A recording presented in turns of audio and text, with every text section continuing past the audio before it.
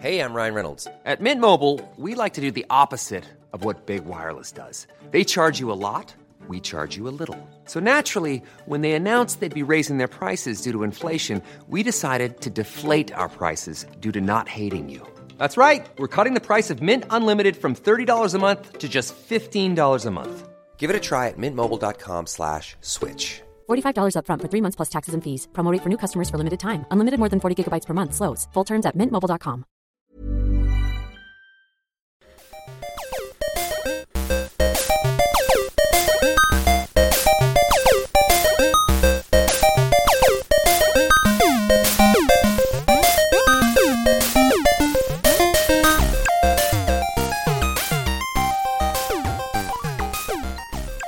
Welcome back to the internet's number one fake history podcast. It's your best friends, your homies, your brothers, your cousins, your uncles, your stepdad. It's the Lore Boys. Welcome to the show. My name's Ethan. I'm going to be your host. I'm joined by Peter. Peter, say hi. My name's Peter O'Donohue. I'll help you if you're stuck, stepsis. And Jamie. What? Yeah. I'm the washing machine. Hi. Or the dryer. I'm the narrator of this porno. Peter is the creepy stepbro. His advances are way too forward. And Jackie did not heed the words of the witch queen and became stuck in the dryer. Help me, stepbro, she said.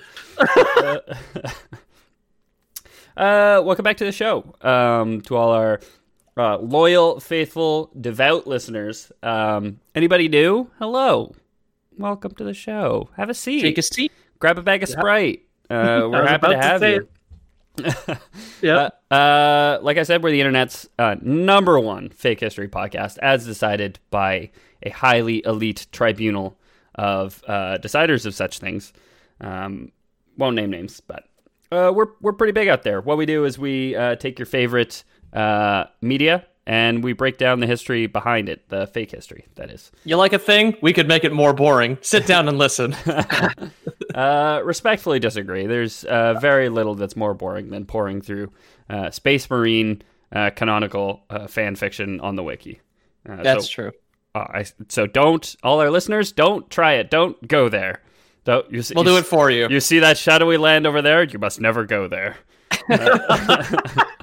That's fandom.wikia, Simba. Don't go there. It's just all three of us cackling reading wikis over there. Well, we're the hyenas. We're in like the elephant graveyard with just like reading wikis. Yeah, I got dibs on Ed. Yeah. Jamie's Whoopi Goldberg. One? Yeah. Jamie's Whoopi Goldberg, of course. I'll be Cheech Marin. Yeah, you be Cheech. Yeah. We're talking Space Marines again. We've talked about Space Marines before. Anybody who hasn't listened to those ones, the links are in the description for this episode. If you're listening on a podcast app, searching 40K should get you there because the links are to our website, loreboys.com. This episode will be a multi-parter, so keep an eye out for the follow-up and or conclusion. I'm not sure if it's going to be 2 or 3. Definitely more than one. Before we start, I would love to ask you guys, Jamie, what's your favorite tongue twister? My favorite tongue twister? I've got a few, to be honest. I actually, I was told that I'm not allowed to say them on the podcast, but I guess I could give them a couple. How about round the rough and rugged rock, the ragged rascal rudely ran. That is a good one. That's a fun one. Yeah, that's fun. Do you have a favorite one? Definitely Pad Kid poured curd pulled cod. Okay. Nice. All I want is a proper cup of coffee in a proper copper coffee pot. I may be off the dot, but I want a cup of coffee from a proper coffee pot. Got through it. I'm a big fan of. Go ahead. I was going to say I'm a big fan of 6 Czech cricket critics, only because I'm a big fan of cricket and its many rules that I'm sure I understand. Understand and no. I'm a fan of Czech people, so we can find common ground here, Peter. Yeah, you can teach me about the Czech, and I can teach you about cricket. I have no interest in learning cricket. You ever been in a test, and then your crush is next to you, and you want to make a move? You say quizzical quiz, kiss me quick. That's pretty bold. There's some cajones on that kid. Yeah. My favorite one is Idiot says what? What? Oh, Frick, dude! Fell right into my trap. Frick. That okay. wasn't even a twister. It's kind of a twister when you think about it, because I said it fast and quiet. But so what I actually wanted to ask, it had nothing to do with tongue twisters, Jamie. I don't know where that comes from.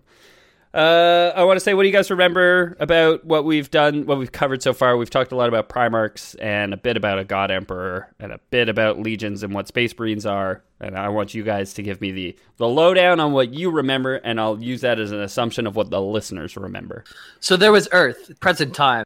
Then you fast forward a lot of time. We get into space travel. Everybody branches out. There's a huge communications thing. But then the communication dies, and all the people are stranded throughout the universe.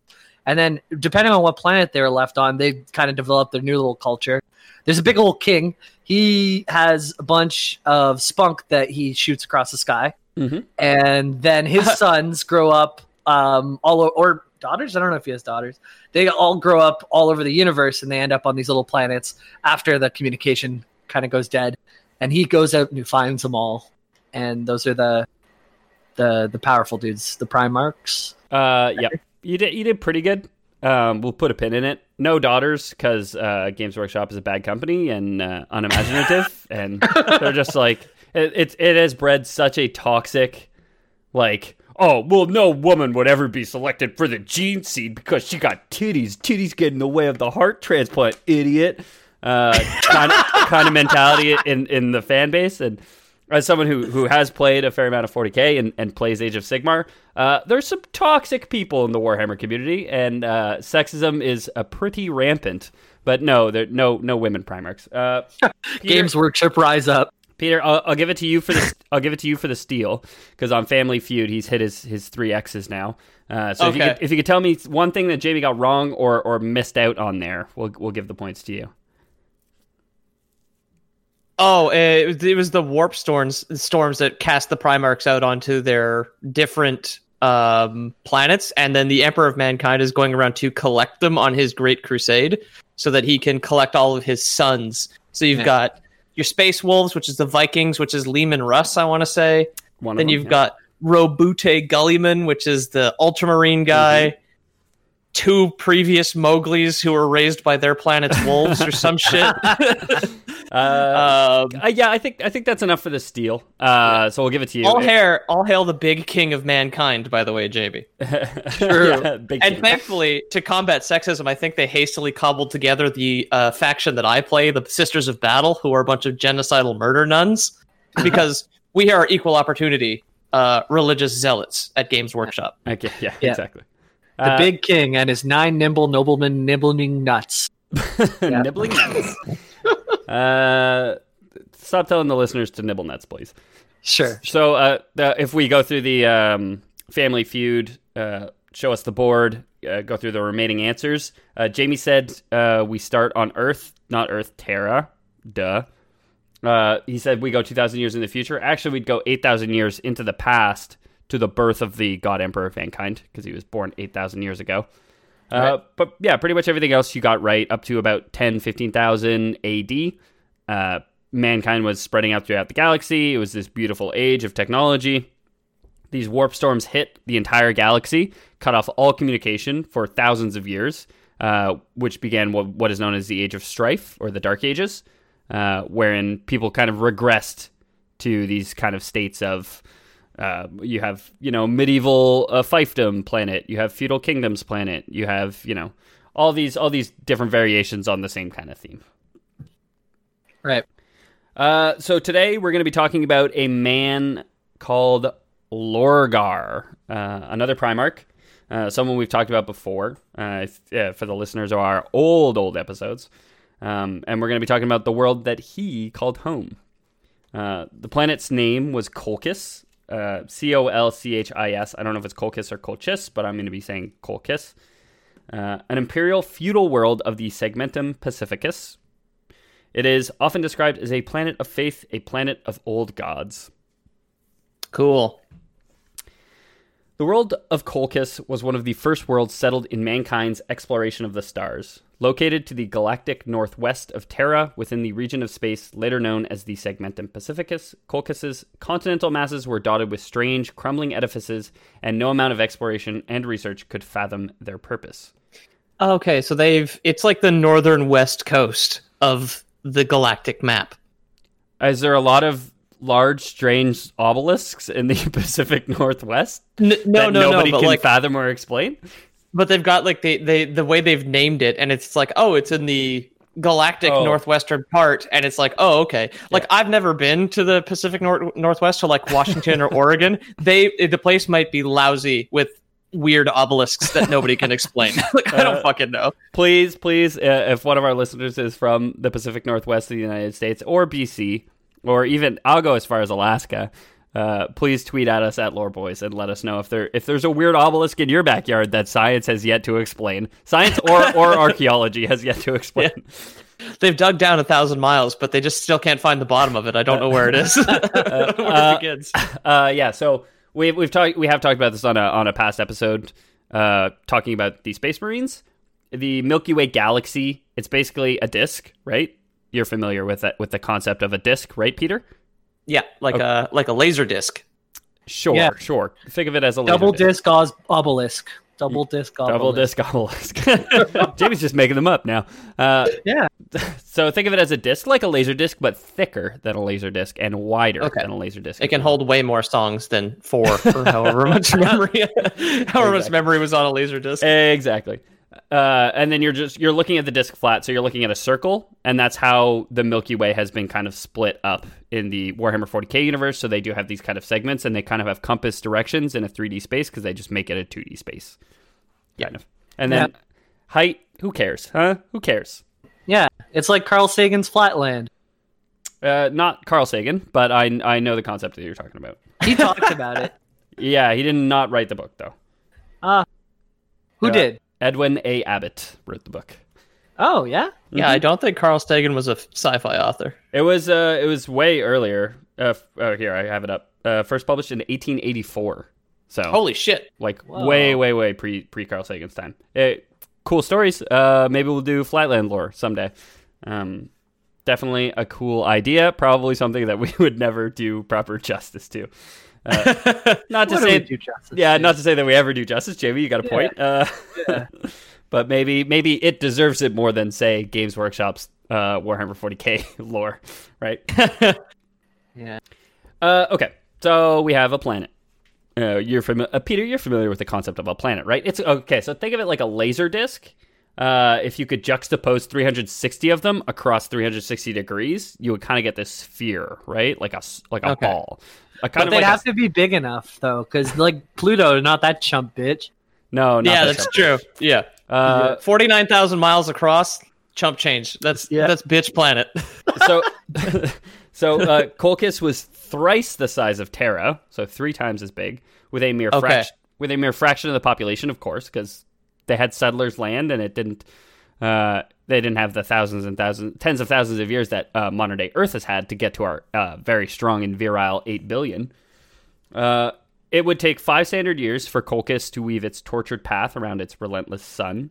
Spinning that great mass on its own axis, it took a Terran week to pass a single day on Colchis. So time moves slower on my home planet of Colchis. Whoa. It does. Do you think that they stay up for a week and then sleep for a week? Well, no, it's a day to them, so why not? When they stay awake for 3.5 days, like you don't stay awake for 24 hours and then sleep for 24 hours. That's a fair point too, Peter. I think Peter outbrained us, Jamie. Speak for yourself, dude. That's a really good question, Jamie. I'd assume no, because they are human and they haven't had that much time to evolve, like to adapt to it. No. Insofar as I have read, which at this point I've read a fair amount of the Warhammer 40k wiki, and it's never been mentioned that people's circadian rhythms have changed based on planet, but that's something that the human race will maybe someday have to get used to. Well, actually, those people with the obelisks up in Alaska might have to do that from time to time, right? because their the length of their days change. True. But they just So sleep. Oh yeah. But they just they'd sleep. be a good case study, yeah. 'Cause Well, no, because there's Inuit people and they just sleep. Do people sleep in Alaska? Really? Have you ever seen it happen? Alaskans sleep? I've never seen anyone sleep in Alaska. Fair. Yeah, fair. Jamie's never seen anyone sleep in Alaska. Put that on a piece of corn, huh? If somebody sends us an email from Alaska saying that they go to sleep, it's anecdotal. It's bullshit. Yeah. Now, I have a friend in the Yukon who sleeps, and it's technically just as north, but not Alaska. So still technically unconfirmed. Alaskan nap, ask him sap? Sure. Alaskan nap. Sure. I don't know. I'm trying to come up with a tongue twister. Close though. Not I bad. never would have guessed. So from orbit, Colchis' skin was a visage of unforgiving mountain ranges and auburn desert plains veined by threading rivers. Civilization on Colchis was reforged in the fires of these desert plains. So hot planet, Sounds horrible. desert planet, dry planet, gritty planet. I hate sand. It's dry and coarse and it get everywhere. I was I gonna thought it was say gonna you be could start a Star Wars movie here, as they always do. I thought it was gonna be cold because I was thinking like cold kiss for Colchis. No. But no, it's hot. It's very much the opposite. Unrelenting sun gave away the fact that they may not have permanent ice caps. I would also like to say, and it's funny that you mentioned Star Wars because this is a gripe that I have with Star Wars, how like every single biome seen on Earth is a single planet in like a sci-fi story. You know what I mean? Like here's complete desert planet that's just Middle Eastern people. Here's completely frozen planet that's just Northern people. Here's verdant forest that's all British people. And it's like, okay, but like Earth is pretty diverse. Why wouldn't these planets be pretty diverse too? You know? Yeah. Yeah, I've that's funny. I've had that thought too. Like in the past, looking at anything, it's just like, how the fuck does anything survive on a planet with just one weather pattern? Like, what the fuck? I wonder if like technology is far enough ahead then like your whole globe would be in touch with each other, so their culture would be more similar than ours is. Just because like we've only have like long distance communication within seconds, like fairly recently in history. So if we had it for hundreds of years, maybe our culture is going to be really similar across the globe too. That's a good point.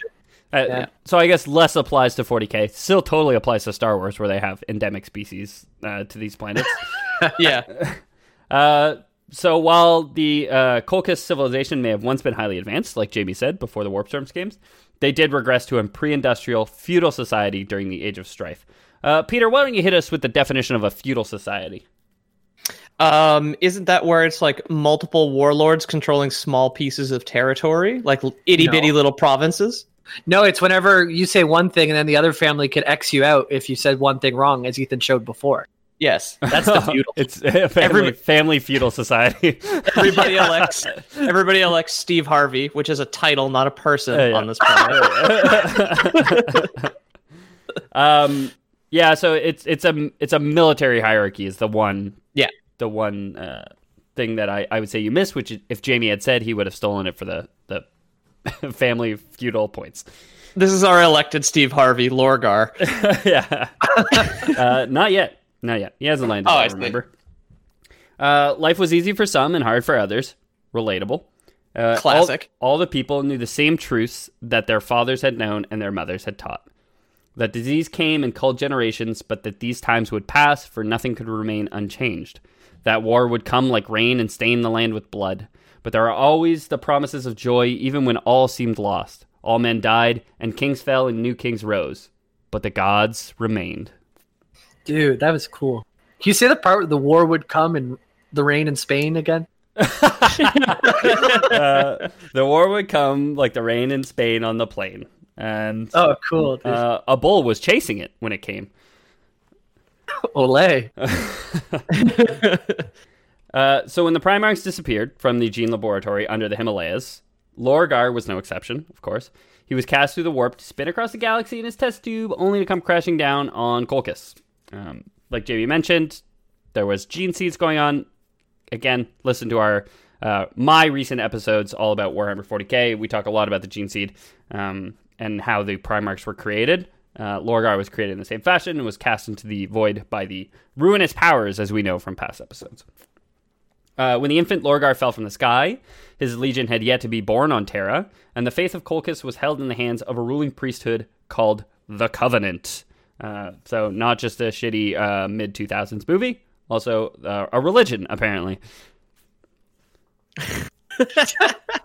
Yeah, I was thinking Halo. That's the one, the future dudes in Halo, right? The Covenant It's is all the in the aliens. future. Holy shit. The aliens. What are you, 19 years out of date right now? No, Jamie's pretty convinced that the Covenant in Halo are actually humans that time traveled into the... or future humans evolve into the Covenant, and they time travel back to current Halo day. And that's why they're future dudes. It's just the trope of all those like early 2000s games. Like you've got the humans, you've got the future dudes, you've got the swarm of bug people or whatever. It's like Star Trek. No. What's the StarCraft? That's the one. Mm-hmm. Like The only one you like. Yeah. Are humans with spaceships and like warp technology not future dude enough for you? You have to space aliens are the future dudes? We're almost there. Peter, we have spaceships. Exactly. But like we can't go anywhere like interesting with them.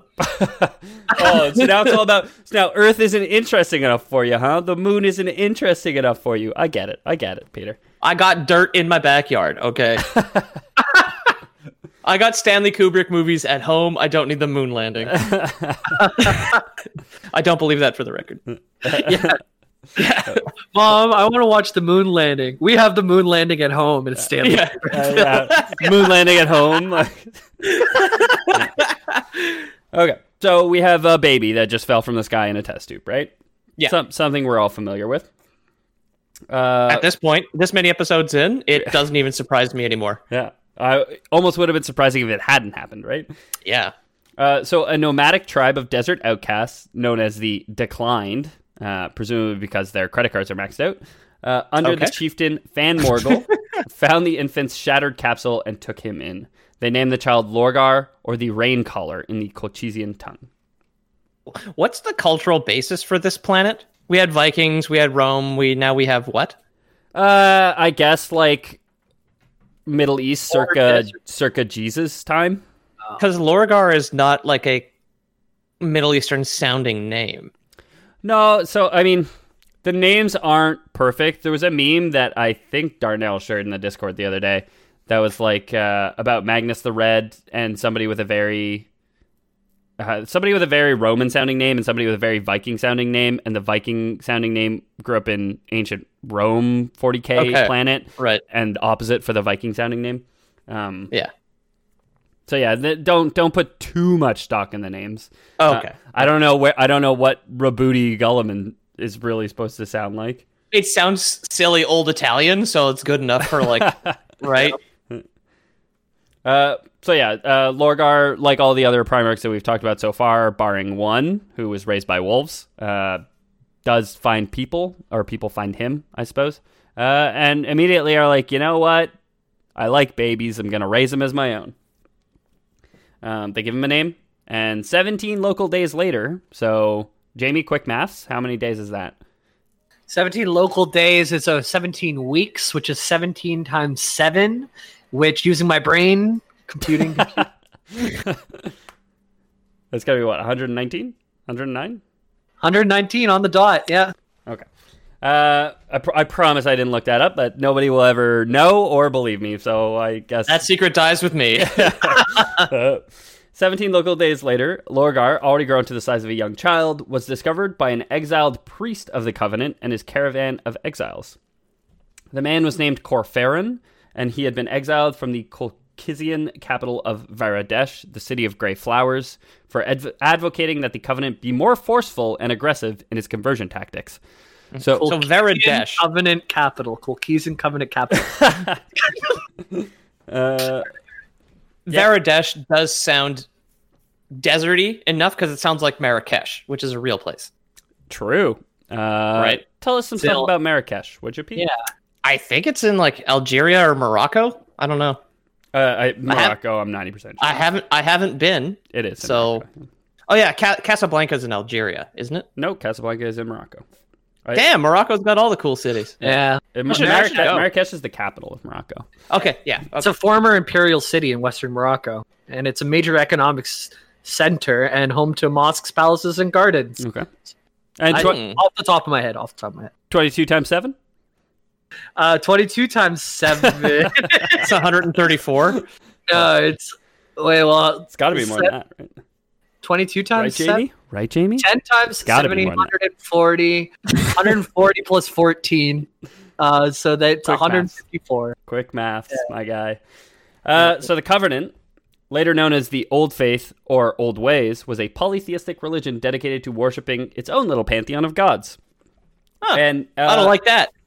And they were the dominant religion on Colchis. They weren't necessarily the only religion on Colchis. So they still had people to convince. They still had some converting to do. You know what I mean? There wasn't religious harmony on the planet. They also had the submissive religion where everybody wore collars and were dragged around on leashes. Mm-hmm. That one was the dominant, right? Yeah, that's it. Yeah. They had the sadist one where people just like hurting people. They had the masochist one where people liked getting hurt. It kind of worked. It was a nice balance, those two. I'll never let myself get hurt by a filthy sadistus. What do we know about this dominant religion? What are their gods? So before we get into their gods, I just want to say I wrote covenant here. Also, so we have this man named Corferin who was kicked out for saying that they should be more strict and more aggressive in trying to recruit people. So they want to recruit people, but they draw limits. And this guy Corferin was like, no, we should lie, cheat, and steal, backstab, whatever we need to do to get people to our faith.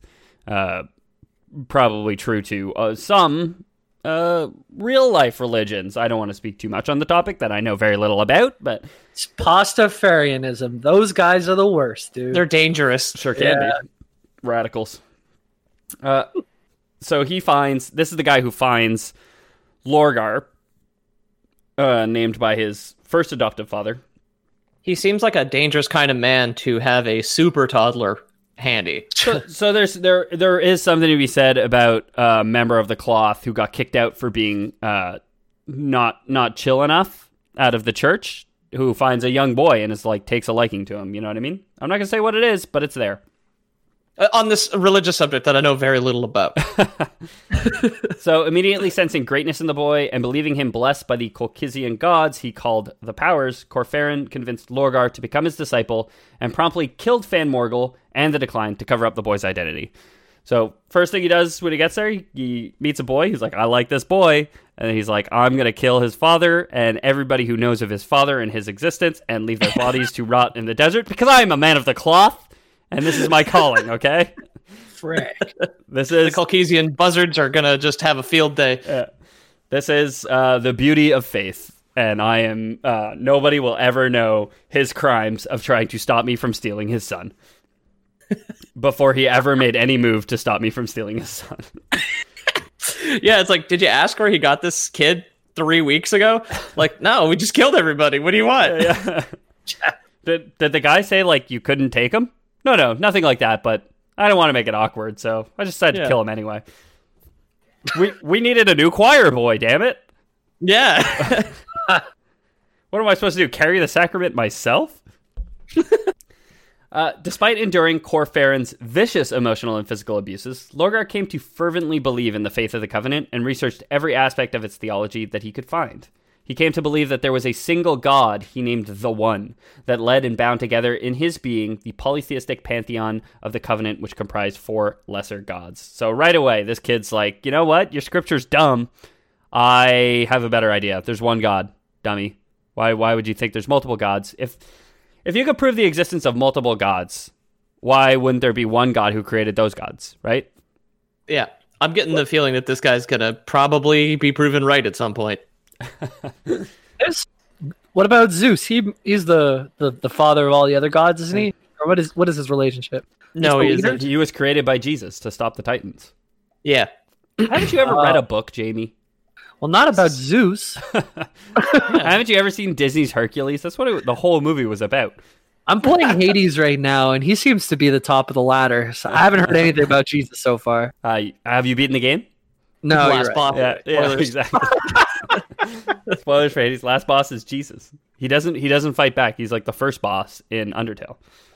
Yeah, but it's 2-phase, and it's 3 rounds later. He comes back. He's way stronger. So Corferon did what any good uninvited stepfather would do, and told Lorgar that he was an idiot and beat him regularly to build a healthy foundation of paranoid dependence. Can you physically abuse a Primarch?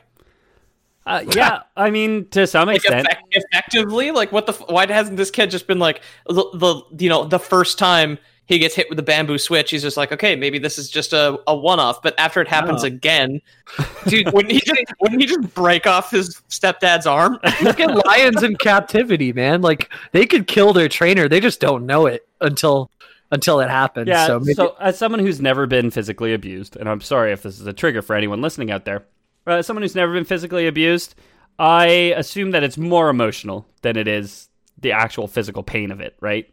You're a child, you don't know what's going on, and somebody is hitting you with a switch. You're like, I must have done something wrong, and you don't get to the point where you think, I'm bigger, I could rip his arm off. Right. But I mean, it give him a month and a half. He's going to be tall enough that this probably it's just like, yeah, whatever. I'm going to beat the shit out of my 6.5 foot tall 2-month-old kid. Yeah, exactly. So finish all your ravioli. I don't want to. So he also saw that his new adopted son was destined to make some money later in life, and or power. Decided to hitch his proverbial wagon to his rising star adopted son's wagon. Corferon tried to manipulate Lorgar at every turn. He wanted to use the boy's extraordinary talents to take over the theocracy of the Covenant and to rule over Colchis. So he's like, those motherfuckers kicked me out. I know what I'm going to do. I'm going to walk out into the desert and find a 12-foot tall son to fucking beat him up for me. And you know, he's making good headway. It's a pretty good welcome back to just be like, you guys kicked me out for being crazy. Hear me out. I brought back a demigod that I found in the desert. So despite his stepfather's abuse, Lorgar had a need for validation and approval, as we all do. He remained intensely loyal to Corferon throughout it all, even saving his life after some other Covenant members decided to mutiny. Of course, they mutinied in protest of Corferon's treatment of the young Lorgar, but the irony was lost on them all. Oh. So they literally went out into the desert, found a demigod. Corferon is like, we got to kill his father. We got to kill everybody he's ever known. We got to act like we're the lizards that eat the bird eggs and then lay eggs in the nest for the other mother to raise. Right. But like, we're coming in and we're gonna make our own baby here. And then the other people were like, oh, okay. The other people got exiled with Corferon. We're like, okay, seems a little unchristian, but I guess we'll go with it. So they do it. And then, they just see him just wailing on his kid all the time and calling him an idiot and calling him so dumb when he has all these, like, really revolutionary good ideas. So eventually they're like, you know what? Fuck this guy. He's a bad person. Let's kill him, and then we'll just go on with our lives. And Lorgar ends up stopping them. And is like, no, you can't kill him. It's not the right thing to do. That's my stepfather. Come on. It's like if the camera crew killed Chris Hansen when he's trying to trap a pedophile. Yeah, or the camera crew killed a pedophile when they were trying to, when the pedophile was trying to adopt a child, but the child stopped the camera crew and said, no, it's cool. No, it's because they're trying to protect him. They're trying to protect. I'm fucking lost in this metaphor, guys. Yeah. All I know is pedophile's bad. Okay. Well, that's all right. Yeah. That's you heard it here first, folks. Pedophile's bad. And that's a Lore Boys canon. So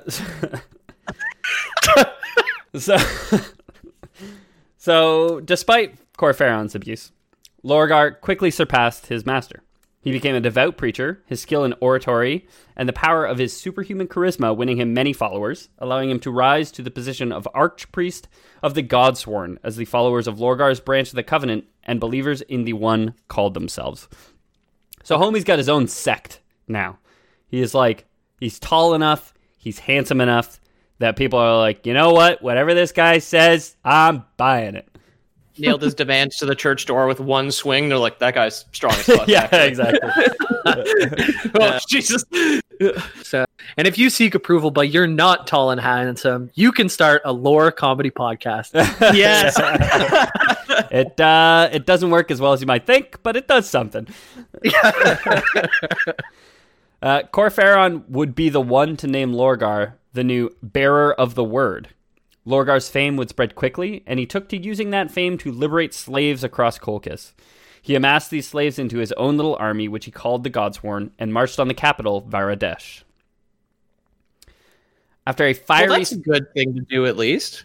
Head to the capital city, or to give him the name?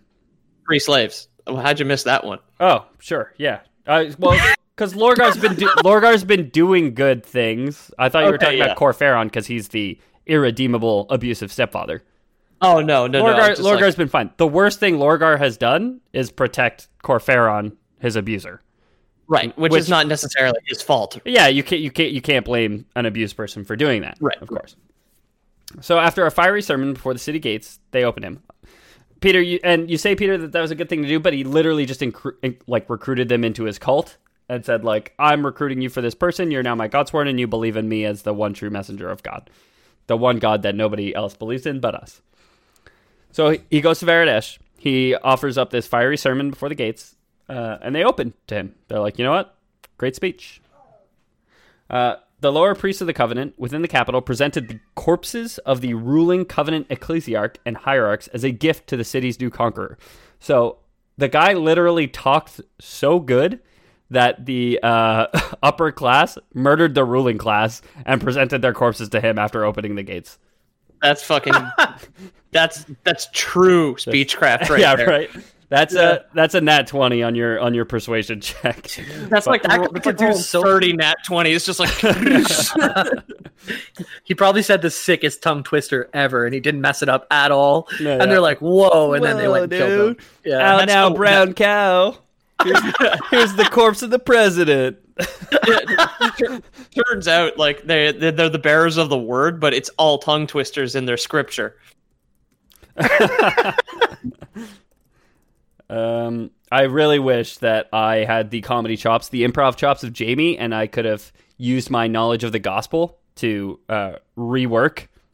What do you call it? My knowledge of the gospel is very good, but what would you call like a pass? You call it a passage of the Bible? A verse? Yeah, a verse. A verse of the Bible into a tongue twister. Yeah, if I knew any, I would give it a shot. I'd give it the old college try, but. Yeah, I don't know anything about gospel. And they said unto him, Go, Baldy, go. I know a few things about gospel. It's usually a bunch of attractive black ladies that sing real good. They're very good at tongue twisters. I know God summoned 2 bears to kill 40 kids. I know the one about the lusting after genitals of donkeys. I know the highlights. I know the highlights, you know what I mean? Yeah. What the hell are you party part? No, that was okay. So there is a verse and or a passage in the Bible where a bunch of kids make fun of, I think it's Job, and call him Baldy, and they say Baldy, Baldy, Baldy, and Job prays to God, and God sends 2 bears to maul the 40 children. That sounds authentically Old Testament. That is to be in there. That is an Old Testament passage, and there was also one about a girl who lusts after the genitals of donkeys. Jesus, dude. Anyway, not what we're talking about, believe it or not. So we got your boy Lorgar outside the gates. Now inside the gates, they give him a corpse. He's like, cool. After he takes Varadesh, Lorgar's Godsworn forces move from city to city, taking them either peacefully through conversion, so he speaks to them enough that they murder their own rulers, or in some cases, putting every single person within to the sword for their heresy in refusing the faith of the One. So, you remember we were like, hey, Lorgar's pretty chill for freeing the slaves. I assume that this practice of putting them to the sword, if they don't accept the God and become part of his army, also applied to the slaves. Maybe a good move, freeing the slaves, making them your own slaves thereafter, not such a good move. You know what I mean? Stealing slaves for your own uses? Morally ambiguous at best. Not freeing, that's just stealing. It's like, okay. Yeah. It's more of like a company merger or like acquisition. Yeah, exactly. The beauty of religion, I guess, is that some of them probably actually believe and think that they're more free for that, right? I don't know. Definitely. I don't know why I'm trying to justify slavery to you guys. Just get that on a t-shirt. All bad. I guess let's walk back the whole Lorgar good talking point. I'd like this one. Like, we always have a title of like a joke within the thing. This one doesn't have anything to do with 40K. It's just Ethan justifies slavery is the title.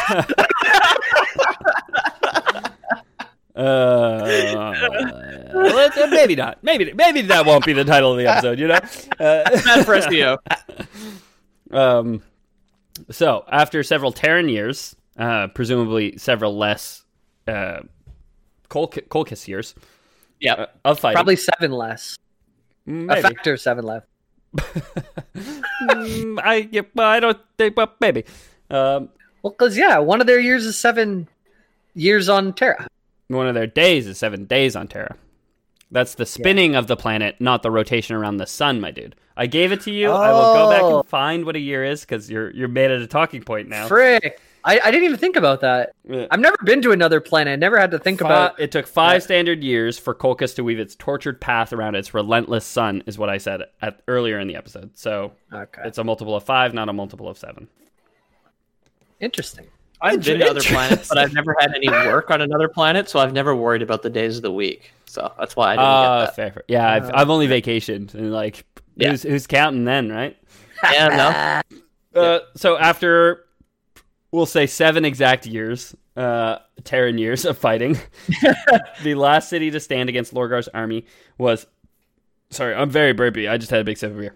The last city to stand against Lorgar's army was a city called Gahavarla, which was protected by an artifact dating back to the age of technology known as a storm generator. I'll let you guys guess what a storm generator does. Barbed wire hurricane, baby. It's this really... It's either a generator that you need during a storm or it creates storms. Yeah. Oh, yeah. It's just a gasoline generator so you can keep your hot plate going and make beans. Oh, no. Like, they're walking up to the city. They just hear, like, the ripcord go, like, oh, the generator, run away. Yeah. You know, like, run away. A dragon lies within. Throwing cans of hot beans at them. Like... They're just so hot that they pop on collision, you know? Or like over the castle walls, instead of tar, it's just like bean gravy. Death by beans, dude. Oh, shit. So, they have a storm generator, which was actually not that. It was the second one. It makes storms. So they were able to make a storm.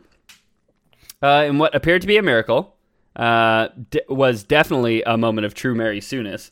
Lorgar approached the raging maelstrom around the city and parted the storm, allowing his army to swarm through the gap and capture Gahavarla. So I kind of imagined him punching a bolt of lightning as it strikes the earth, and then the whole storm is just like like a whining, whimpering dog, like just goes back into the castle. It puts its storm tail between its storm legs and runs off. Yeah, one of the arms of the hurricane like curls underneath it. It just like shuffles away. So with the fall of Gahavarla, Lorgar found himself the master of all of Colchis, and he immediately named Corferin as the High Priest of the Covenant. So Corferin got what he wanted. He wanted to overthrow the Covenant. He wanted to seat himself. He still doesn't necessarily believe in the one God, but he told Lorgar it was stupid for a long time. Lorgar started proving that he could kill people very effectively, and so maybe he stopped doing that for a while. How did he part the storm wall? Does it recognize Emperor of Mankind genes? No, I don't think so, because Emperor of Mankind, while he was around in the Age of Technology, he wasn't a force in the Age of Technology. He wasn't necessarily the Emperor at the time. He kind of becomes the Emperor during the Great Crusade for the first time. Right. What I'm going to guess it is that the storm generator somehow pulls on the warp, and there are people who are attuned to the warp, and they have what are called like psychic abilities. They're known as psychers in Warhammer 40K. Presumably he has at least some connection to the warp and used his warp powers to part the storm. Cool. Like I said, I think it's just he's a Mary Sue, so he's just going to part the storm because he can, you know what I mean? Yeah. Without pause, Lorgar proclaimed to the faithful that they still had much to do.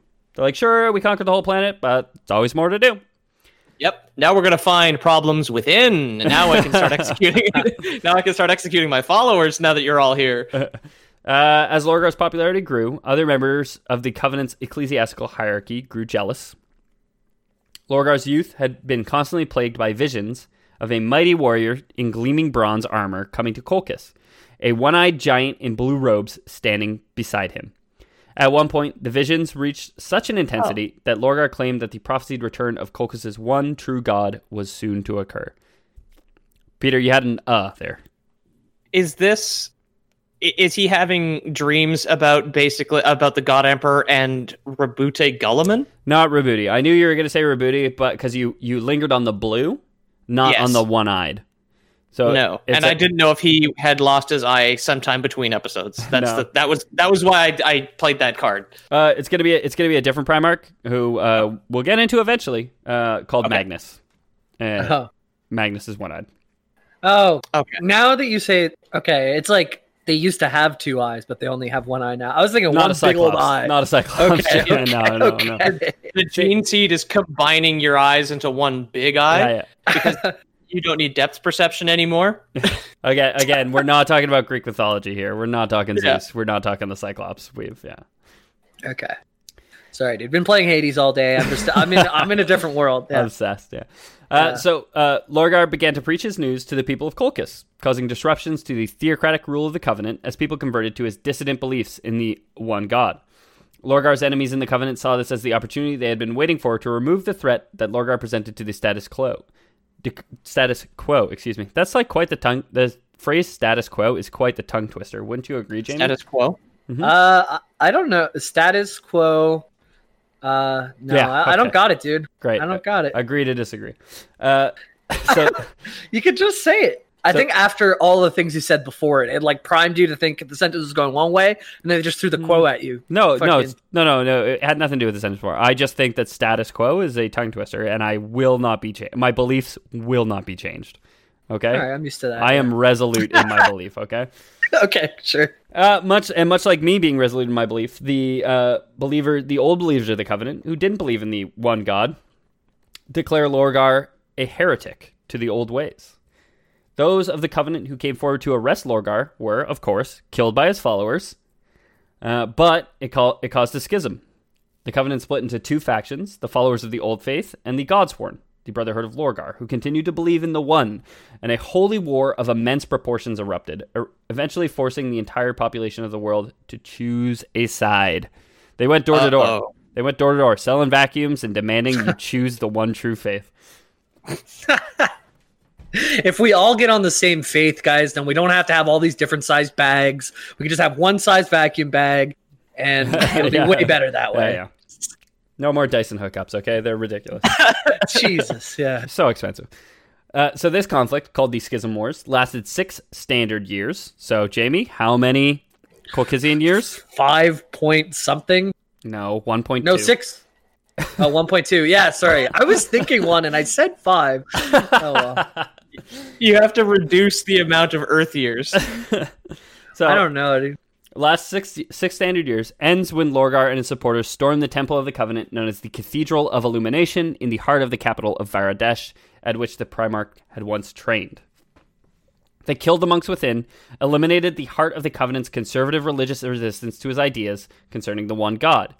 Possibly as part of this conflict, or after it, 1/3 of the people of Colchis were said to have turned against Lorgar, and the first great purge was conducted by the Brotherhood's fanatically loyal warrior monks who had been handpicked by Lorgar. So, Peter, you mentioned, Now I can turn my focus onto you, my followers. Not far off. He purges... I could write Games Workshop Sci-Fi, because I was kidding. He purges 1/3 of the planet, which is an insane statistic. But this is a classic thing. There's like an old saying. It's like some old like British thing where it's like kill 1/3 of your followers or else you won't lead no more. Kill the Irish. Great tongue twister. It's something about like Saint George, who after he slayed all the dragons, continued looking for dragons and eventually would be found trying to kill a sheep or something like that. Where if you spend your entire life doing something, you just look for more things to do. So he's constantly searching for enemies, basically. Yeah, sure. We'll call Lorgar King George, because I know he did kill one dragon. That's why he was made king, right? Saint George. King George. King George. I was talking about Saint George and the Dragon. What lore is King George from? Oh, I thought it was England. King. I thought he was named King. George. I don't know if he became king afterwards. St. George's George of the Cross. Jungle. St. George. Wasn't expecting him to look this up today. Yeah, that's him killing the dragon right there. I don't know why I have king in my head. I just watched the thing the other day. King George is a real guy. I don't think St. George is, considering his canonically has been fighting dragons, which are not real. He was born in Turkey. God Emperor of Mankind was born in Turkey. So you might be on Same the guy same here. I mean, 8,000 years apart, but same guy. Yeah. So yeah, we got our purge. It was his hand-picked lieutenants that conducted it. So Lorgar, now the ruling archpriest of the Reformed Covenant, promised the masses that their new god would arrive on Colchis no more than a local year after their victory, that they would know him only as the emperor, and that divorce was now legal. Oh, nice. Corpharon confessed to his adopted son that he remained a believer in the other gods of the old faith, but that he also believed, like Lorgar, that the one god was the most powerful of their number. So Corpharon's like, yeah, no, I still believe in my gods, but yeah, you're a god too. He's probably one of them, probably the strongest one, right? You're not going to kill me, right? Your old man, your old stepfather who used to beat the shit out of you. The Emperor and the Great Crusades expeditionary fleet reached Colchis in 857 in the 30th millennium, less than a local year after Lorgar's final victory over the Covenant. So Lorgar does seem to have some psychic abilities. He can presumably tell the future, because he's going to come in the next year. Sure enough, he's there within the next year. He is, from what I understand, the only one who is having dreams about the Emperor, right? Because everybody else is shocked when the mysterious stranger shows up and is just like, hey, let's eat all the ham in this room. Yeah, so I believe he's the only one so far. I haven't gone through each of the Legion's Primarchs, so it's possible that there's another one who's like a power, like connected to the warp in some way, and is able to kind of read the future or receives visions of the future. All of them did seem to know that something was going to happen in their life, kind of a peak moment, a climax, if you will. Yeah. So as the golden armored Emperor of Mankind descended from his landing craft with the one-eyed Primarch Magnus, the Red, and 2 Legion tactical squads of Thousand Sons Astartes at his side, there could be no doubt in Lorgar's mind that he knelt before his god. Oh, the Thousand Sons. Those are my favorite Marine models that I've seen thus far. They're really cool looking. Describe them to me. They're like light blue, and I know their helmets have like 2 big, kind of like a pharaoh hood as ears, but they're like raised up and split like a fork. So they have the kind of like pharaoh hood on the sides, but they go up like horns. There you go. Very cool. Hence the blue robes, right? Yeah. So while he knelt, a planet knelt with him. Proof of Lorgar's convictions were laid bare before them. Lorgar saw this preordained meeting as the confirmation of his many visions and prophecies, and so the Primarch and his people wholeheartedly embraced the ruler of the Imperium of Man as their promised Messiah and God Emperor. Yeah. That's it. What about abusive stepdad? I mean, abusive stepdad, we'll find out what happens to him. Oh, I see. So the Emperor would bid Lorgar to take his best warriors and induct them into the 17th Space Marine Legion, the Imperial Heralds, who had been created from his own genome. So like all the other ones, like, hey, we weren't sure what happened to you. We decided to clone you, but like dilute your essence a bit and then just clone you 1,000 times. And then, nice to meet you. I'm your dad. I have an army for you. If you were to dilute your essence, what would you dilute it with? Dilute it with? Yeah, water? Probably acetone. Acetone? Mm-hmm. Okay. I think I'd do vinegar, garlic, and dill. Ooh, so very more of a seasoned. pickle. Very nice. Oh, You're pickled. Yeah, you're pickled at that point. I like it's, since we're in Montreal, I'm a big fan of kosher essence on my sandwiches. So. Just flick a little bit. Is this gene seed kosher?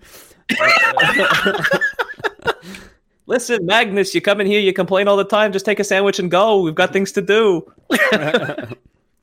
So Lorgar gratefully took up the Emperor's purpose, expressing his deeply held desire to spread his faith in God Emperor to every world in the Imperium.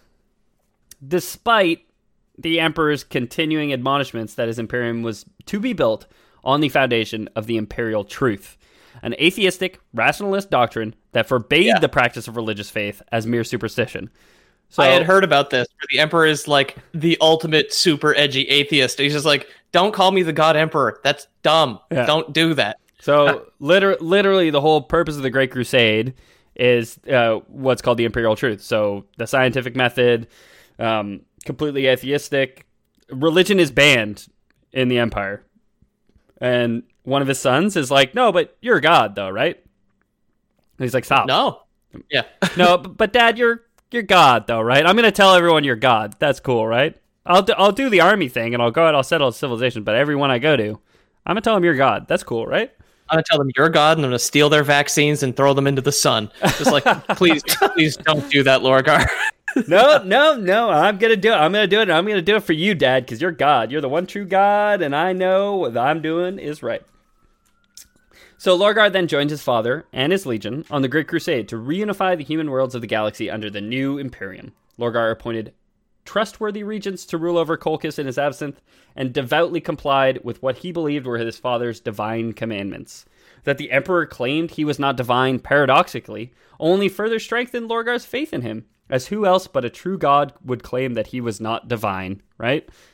Jesus is stereotypically humble. Yeah. Right? I do remember when Jesus said, "No, I am not the Son of God. Stop following me. I don't know you." That may have been Monty Python, yeah. Please, that is my purse. I do not know you. Yeah, and then Jesus kicked that man in the nuts. So every facet of the Covenant's belief structure was reorganized around the worship of the Emperor as the divine savior of mankind, and the people of Colchis united behind their new living God. So things are going well for the Emperor's plans of an atheistic galaxy. So I brought them up just as a joke earlier, but I am putting together a Sister of Battle army.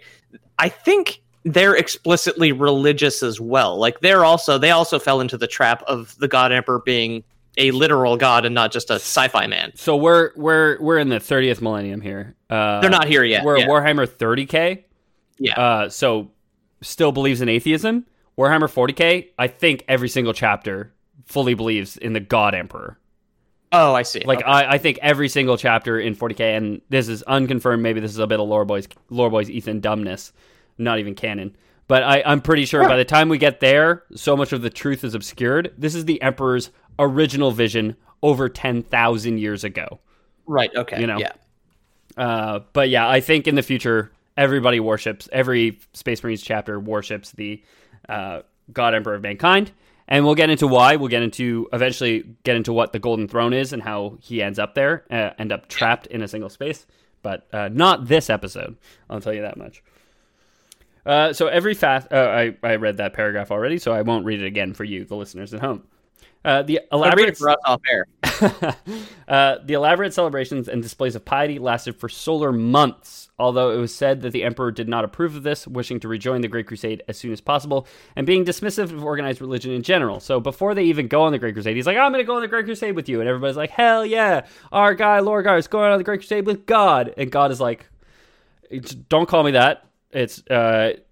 We call it a crusade. I don't know why it has this religious connotation, but it's just kind of like we're going to, to stamp out religions. They're like, yeah, great, let's party for months with God. And God's like, okay, but like, I'm cool to party. I'll stay for a bit. I do got to get going, and please stop calling me God. And they're like, yeah, God, great commandment, God. God commands that we don't call him God. Thanks, God. And do you guys have a locally made watch? Because mine is way too fast for this sun. Jamie, how fast was this watch? Oh, man. I watched Tongue Twister not too long ago. But yeah. So the watch would be 1/7 because time. Your watch does go on daytime, not calendar time. Yeah. What? I think I overwound it to compensate, and I just broke it. Can I just get something local here? Whatever you want, God. You know what? Never mind. I'll just do this later. Three witches watch 3 Swatch watches. Which witch watches which Swatch watch? Sure. Yeah. Okay. Yeah. You tell me, buddy. I've been asking that for weeks. Do people wear watches anymore? I do. Some people do. You do? Okay. Yeah. So Yours is connected to your phone, isn't it? A lot of people wear them when they wear a suit because it's like an accessory more than it is like a. Right. It kind of seems like something to show off, like your money. because no one needs to know the time. They just need to show this is a $3,000 watch. Imagine how much more money I probably have back home squirreled away. I think it's an accessory. I don't think all accessories are just to show off your money. I think some people take pride in the way they look, Jamie. I've heard of it. I think some people just like the way they look wearing a watch, but I do think at this point it is an accessory. Nobody's wearing it for practical purposes. All right. Yeah. All right. I can see that I wear one. mine in the car. I can safely take phone calls on it. That's basically the reason I still have mine. I only wear the anklet because these people keep coming to my apartment and telling me I can't leave and I have to. It's very, very nice of them to put a clock on your your home arrest anklet, though. It ticks down though until he's free. That's what it is. And it's in years, not in days, which is why I was confused before. Oh, okay. Yeah, Oh, yeah. Okay. The multiples of 5 instead of the multiples of 7. I got you. Right. So at the conclusion of the celebration, so they do have a party, and God is like, "Hey, Lorgar, we kind of got to go though." And Lorgar's like, "Yeah, I'll be right there, God. Just one sec. I got to go tell more people how I was right about finding God." And they kind of go around. They do their party, like I guess on all the other planets with the other Primarchs. A lot of them had parties. Yeah. Lorgar was made commander of the 17th Legion, the Imperial Heralds. Corfarin survived the difficult genetic augmentation process to become an adult superhuman warrior, similar to a true Space Marine, and became Lorgar's chief advisor, lieutenant, and the commander of the Imperial Herald's elite first company as the Legion's first captain. So your man's got a promotion. Does he have power armor as well? Yeah. He's a full Space Marine now. So we talked about it in one of the other. I think it was Space Wolves. It was Lamon Russ. Maybe. Anyway, we've done so many now. But somebody's mentor wasn't able to undergo the transformation because it's too intense for some people. So he kind of became like an adjunct Space Marine.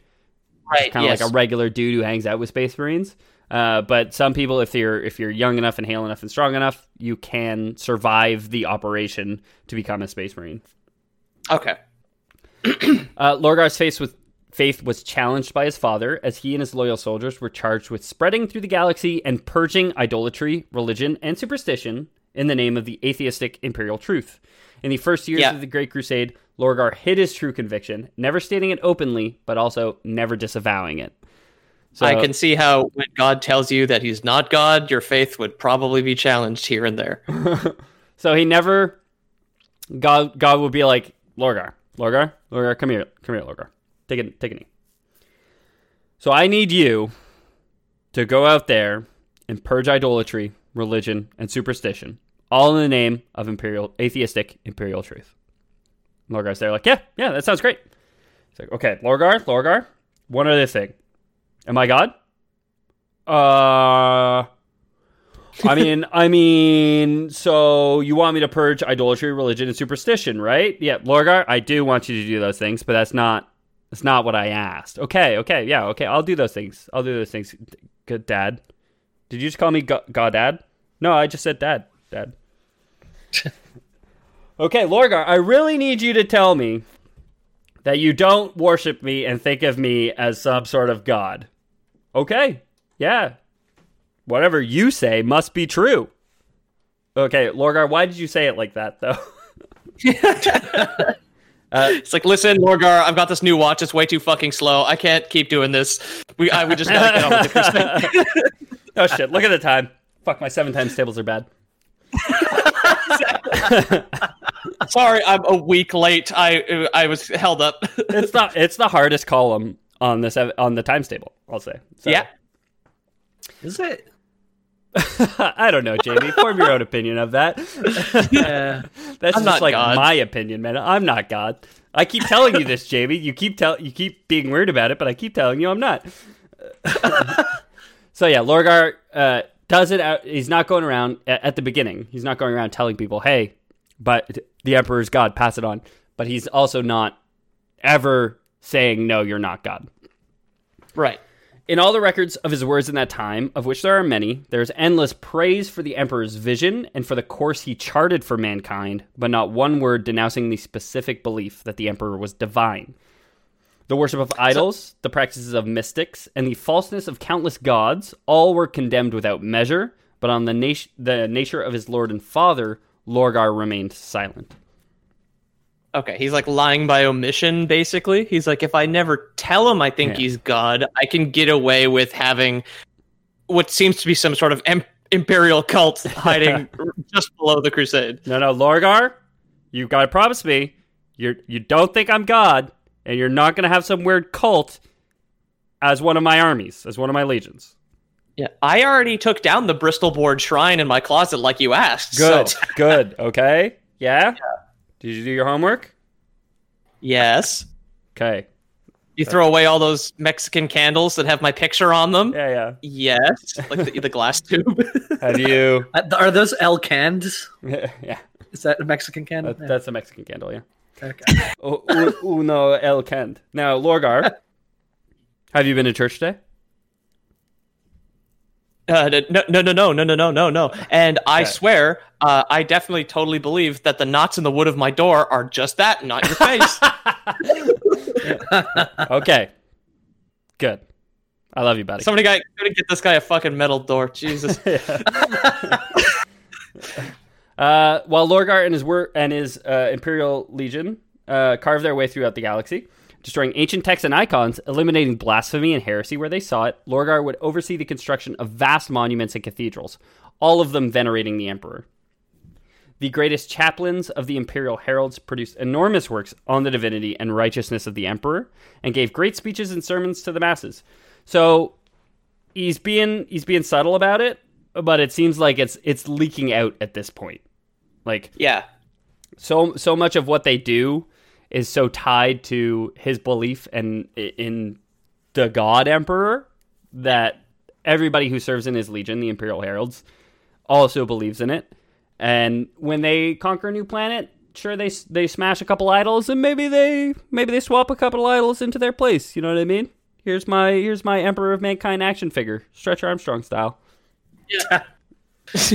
I broke my Stretch Armstrong. All the beads fell out. Is that what was inside those things? Beads? Yeah, I'm pretty sure. Pretty sure they're full of beads. I've never owned a Stretch Armstrong. I'll say that much. When I was a little kid, his arms were like so stretchy. I stretched too far. Yeah. That's your animal fact for the episode.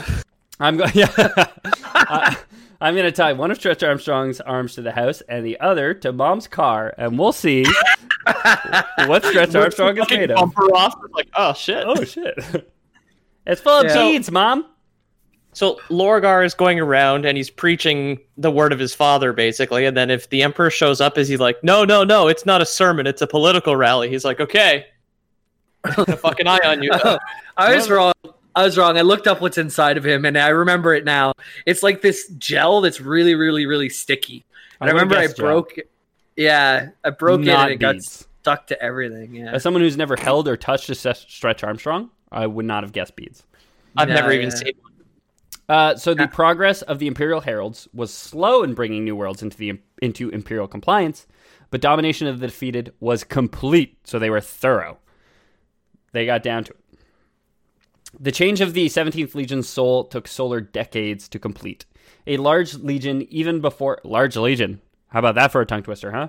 Large legion, status quo. Large legion, status quo. So a large legion, even before it was reunited with its Primarch, Lorgar was not fool enough to attempt such a project in one stage. The Golden Primarch had a genius for speaking to men's hearts, and his campaigns to win those hearts were as subtle and thorough as those fought by the likes of Fulgrim of the Emperor's Children and Rabuti Gulliman of the Ultramarines on the battlefield. Bit by bit, the faith in the Emperor's divinity was spread from brother to brother. Sorry, I thought you were done there. That little opportunity. Who was in charge of this legion before there was a Primarch assigned to it? Nobody was. With all the legions, nobody was like, for sure there was a chain of command or whatever, but the God Emperor of Mankind built these legions, and maybe someday we'll do this episode just talking about like the legions creation on Earth and the wars that happened on Terra. Okay. But the legions were created from the gene seeds of the Primarchs. So the Emperor gave his gene seed to create the Primarchs, and then they took that essence, that watered down essence, that vinegared kosher essence, and created armies of people from volunteers on Terra. Okay. So there was presumably a chain of command, like I said, but there was no like Primarch head. It was the Emperor who would have been the de facto leader, I suppose. Okay. Lorgar's large legion led to pickle people. Yeah. That's pretty good. That's pretty good. Okay. I don't remember that verse in the Bible, but pretty good. All right. So, new structures of organization sprang up beside the old military hierarchy, fraternities that seemed to have much in common with those of other Space Marine legions, but in truth were devices for the propagation of the faith throughout the ranks of the 17th Legion. When all was done, when the final Imperial Herald had embraced the faith, when the last of the old iconoclasts had died, then Lorgar added the final flourish of ritual to seal his victory. The Imperial Heralds would become known instead as the Word Bearers. To the rest of the Imperium, still ignorant of the change wrought in the 17th Legion, the name reflected their part in bringing the Imperial truth to all humanity. Their Imperial truth in this sense is that, no, all that stuff that he talked about Imperial truth being science, it's actually that he's God. Whoa. So it's the Word Bearers. These are the guys we've been talking about all along. Yeah. So, It's such a strange bout of mental gymnastics to say, no. The thing that the guy we think is God is saying is not true. What we're saying about that guy is true, but don't listen to him, listen to me. But again, it's proof of his divinity that he would deny his divinity. Is like his humility is proof of divinity, of course. Exactly. Yeah. Is the gymnastic. The single gymnastic. Singular. I saw Indiana Jones, the holy chalice or whatever. It's just that little wooden cup. Exactly. Yeah. That's what the gene seed was transported in a very modest clay cup. Right. It's made of wood because Jesus was a carpenter. True. The Holy Grail. So to Lorgar, yeah, I love that Jay was like the holy cup that it was in. It has a name, it has a name. So to Lorgar, the name change was an affirmation of his purpose to give humanity faith in the god at its pinnacle. And with the Imperium and perched on the treacherous peak of worship, I'll leave you guys with a quote from Lorgar to set the stage for the next episodes. All I ever wanted was the truth. Remember those words as you read the ones that follow. I never set out to topple my father's kingdom of lies from a sense of misplaced pride. I never wanted to bleed the species to its marrow, reaving half the galaxy clean of human life in this bitter crusade. I never desired any of this, though I know the reasons for which it must be done. All I ever wanted was the truth. Okay. Frick. So this will lead us into the Horus Heresy. That's why I say this is a multi-parter, as Jamie kind of figured out when we mentioned the Word Bearers there. A 2-parter, 3-parter, maybe a 4 or 5-parter. I don't know. I still got some Magic the Gathering 5-parter open-ended bookend with Elspeth that I said I'd do one day. I'm having a lot of fun with the Warhammer 40k. We've been getting good feedback on it on our Discord and on Twitter. People have been reaching out to me to say that they really like it. So if you like what we do but want to hear about something else, I urge you guys to go to loreboys.com/about, join the Discord from the link there, and let us know what you want to hear. We're always looking to hear from you guys. We're always trying to, grow and improve our community. It's really cool on there. There's some great memes posted. There's lots of cool people sharing cool stuff that they do on their own time. And we love it. And we love you guys. And we're not always as active as we'd love to be, but we gosh darn try our best, huh? How's that for a tongue twister? Axolotls. They added axolotls to Minecraft, and they let Peter know right away. So this is stuff we need to know. I sure did see that. If our Minecraft server was working, then we'd probably add it to Peter's house that he's never been in. Yes. Thank you guys for listening. I've been your host, Ethan Palmer. If you like the show, please leave us a review. Whatever app you're using, if it's iTunes, if it's Podcast Addict, if it's whatever, please leave us a review. If we're on Spotify, just tell your friends that you like this show. We're so excited to meet new listeners. We're so excited to get all these cool opportunities to interact with you guys. So please reach out to us. If you want to reach out to me on Twitter, you can find me at Ethan the Deadman. Peter, what are you looking to plug this week? It's going to be theloreboys.com is our website /about, and click on the TeePublic link if you want to buy a little bit of merchandise with some silly pictures on it. We've got some new merch up right now. It's probably still on sale, like 30% off on Wednesday when this comes out, October 7th. But if you want something in particular, let us know, because it does go on sale as soon as it's posted, and I'm working on uploading pretty much everything we have that's like merch compatible. So yeah, if you want something, let me know, or if you just think something should be up, let me know. It's all good. Yeah. Or Lore Boys Podcast on Instagram, or you can follow some other things that we do, which is, again, artwork or Warhammer minis, which I'm constantly building and painting over time. And yeah, that would be it for me. JB, what are you plugging this week?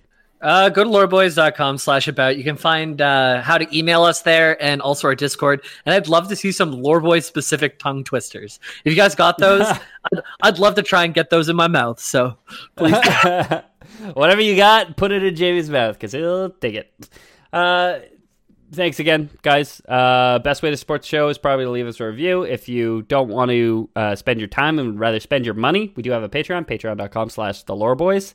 Check it out. Check us out there. Again, as always, a shout out to our patrons. We love you guys. You guys make the show not possible, but you make the show a little bit easier for us, and it means the world. If you don't trust Patreon and you want to support us financially, but don't trust the big fat cat capitalists at patreon.com, then we always have Lore Boys Prime, Lore Boys Premium. I don't remember which it is. I never really do. This week, we're offering a very special service. So you guys might have heard. We're starting a religion. The Lore Religion Boys is what we're calling it. Don't let the name fool you. It's open to all genders. We're the whole point of the Lore Religion Boys is to really take back boys as a gender-specific term. But we don't need to get into that. So there is a buy-in to become a Lore Religion Boy. Like any good church. There's a tithe, and you have to submit it. If you guys want to get into Lore Heaven, then you guys got to send us some money. Send us some lore bucks. We'll take any kind of currency, literally any kind of currency. So real or fictional, because we are a fake history podcast, we will take fake currency too. If you got riot points, send us some riot points. If you got V-Bucks, send us some V-Bucks. If you got Bitcoin, send us some Bitcoin. Dude. If you get me some WoW Classic gold, I will do more than just the religion for you if you get me that.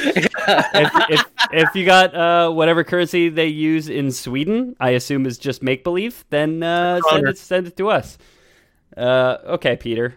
The kroner, sure. I think it's a kroner, yeah. That's a fun made-up sound for a currency. Then send us that. It sounds like the psychic people in the Warhammer 40k universe. Psychers and kroners, dude. And I suppose with that, I could say that we have constituted already by now a Lore Boys. Out.